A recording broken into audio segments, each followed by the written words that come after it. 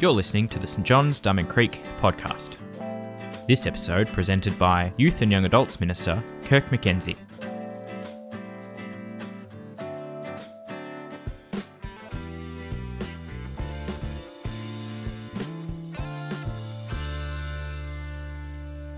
Tonight's reading is from Hebrews chapter 1, verses 1 to 3. In the past, God spoke to our ancestors through the prophets at many times and in various ways.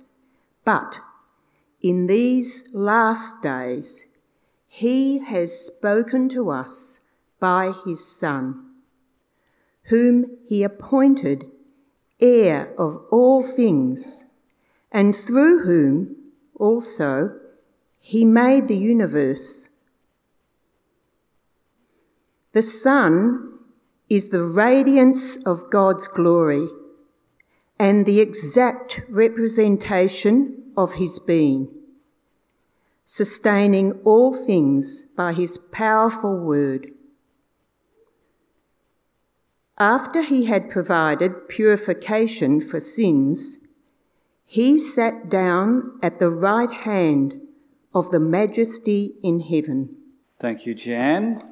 G'day everyone, my name's Kirk, one of the ministers here at St John's. Let's talk about Christmas. If you were God, how would you reveal yourself to the world? So hypothetically, you are the all-powerful, all-knowing, ever-present creator of absolutely everything, and you want to reveal yourself to the human race. How would you go about it? Believe it or not, this is actually something I've thought about a fair bit over the years. When I was a bit younger, I was particularly agitated that people disagreed about the existence of God. You know, that some people don't believe he exists and some people definitely do, and then there's a whole bunch of people in the middle who aren't exactly sure. And that agitated me. I thought, wouldn't it be good if God could sort of do something about that? So I thought, well, if I was God, I'd do some sort of big, obvious miracle that would just cover everyone, and so then we could all get on the same page and just agree that God's real. Now, as I workshopped that, I ran into some problems. Like, how would you do a worldwide miracle? I mean, what sort of spectacular thing would that be? What about the people who are asleep at the time?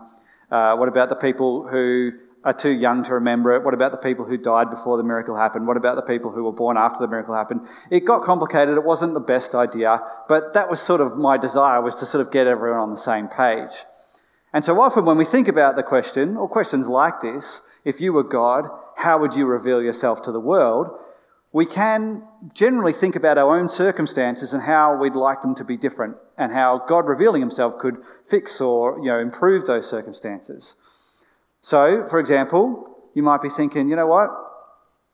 If I were God, I'd reveal myself by miraculously making my annoying uncle sick tomorrow so that he can't attend Christmas lunch. Or maybe you're in a situation this year where you're coming up to some sort of assessment and you're thinking, I'm not going to pass this. And you thought, wouldn't it be great?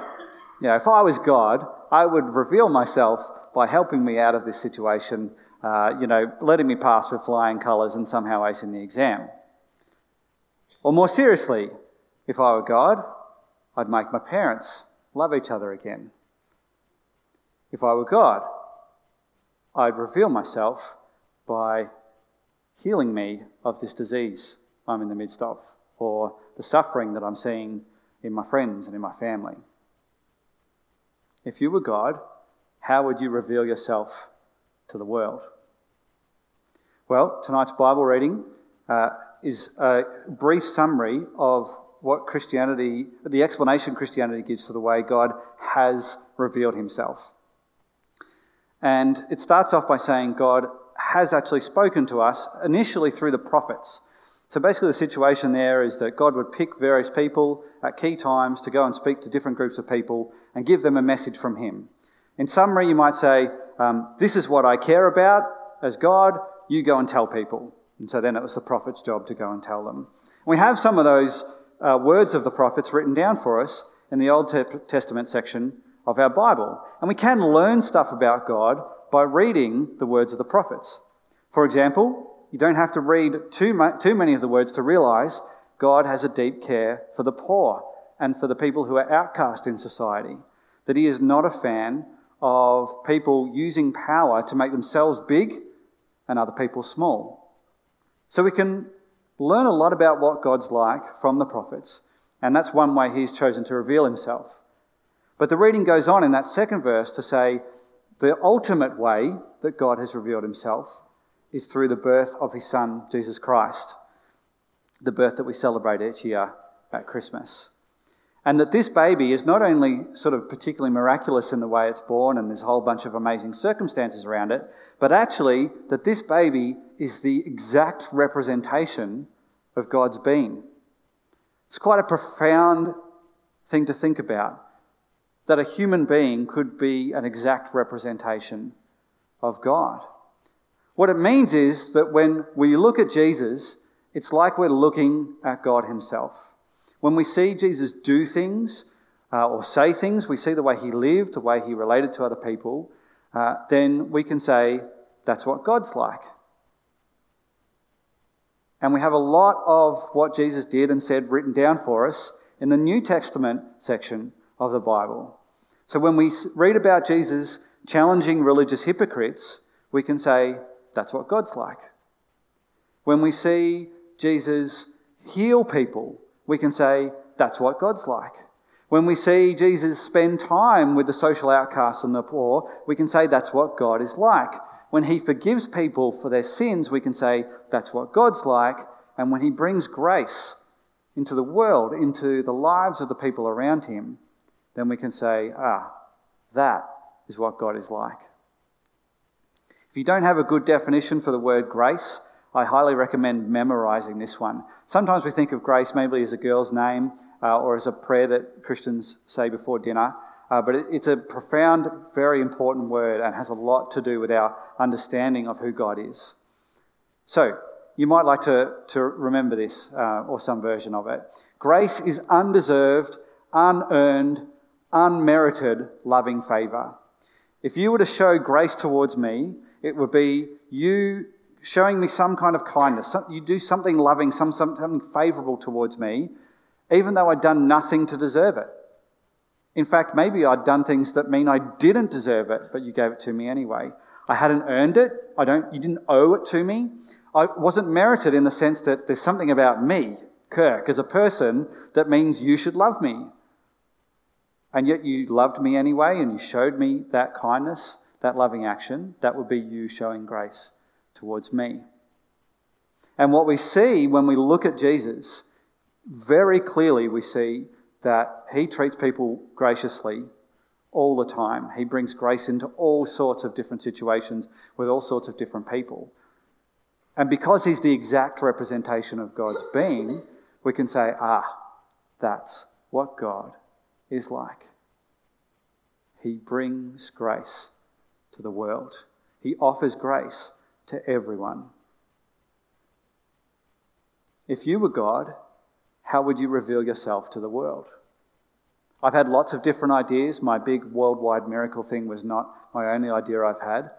But I've got to say, I've never come up with a better idea than coming as a human being and God revealing himself through an actual person, revealing himself to people as a person. It is the best way that God could reveal himself. It doesn't always suit my personal circumstances and my own personal convenience, but for the entirety of the human race, it's an excellent way for God to reveal himself to the world. Now, I'm assuming that many of us will be having some time off in the coming days, and so I'm going to recommend some summer reading. We have 4 biographies of Jesus written down for us in the New Testament section of the Bible. They're named after the authors, Matthew, Mark, Luke, and John. So if you've got a Bible at home, you have access to 4 biographies that will give you a really good idea what Jesus is like and therefore what God is like. We have free copies available on our welcome desk just in the foyer out there if you don't have one, or if you've got one of those old versions that are a bit difficult to get your head around. They're sort of ye olde English from a long time ago and you need a bit more of an updated translation. This one, the one we've got out on the desk there, is the one written by Mark. It's the shortest of the biographies. And if you read at sort of a normal pace, you can read this in less than an hour. So my recommendation to you is, if you've never read one of these biographies of Jesus from beginning to end, this is the summer holiday to do it. Take a spare hour, grab one of these if you don't have one, and read through the life of Jesus. Don't deny yourself the opportunity to see the one who claimed to be the exact representation of God. I'm going to invite our band to come back up now. As they do that, I'm just going to say a prayer for us all.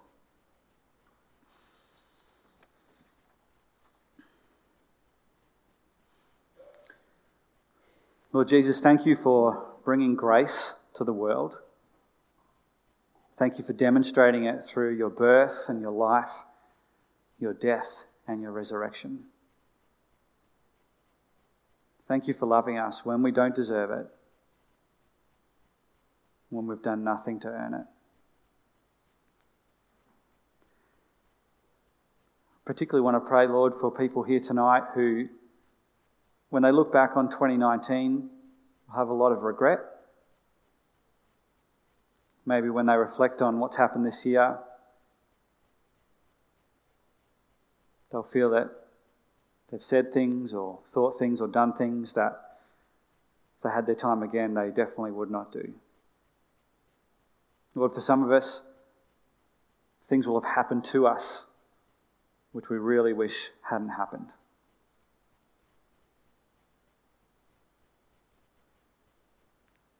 Please could you show us your grace tonight through the power of Jesus?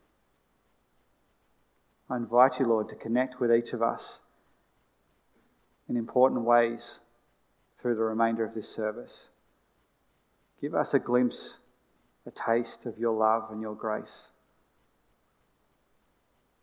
Remind us of what you're truly like. In Jesus' name, amen. Thanks for joining us. If you'd like to subscribe to this podcast, you can do so in Apple Podcasts, Google Podcasts, Spotify, or wherever you get your podcasts from. Just search for St John's, Diamond Creek. If you'd like to support the work of this podcast and the broader work of St John's, head to our info hub, stjohnsdc.info, and click the Giving card.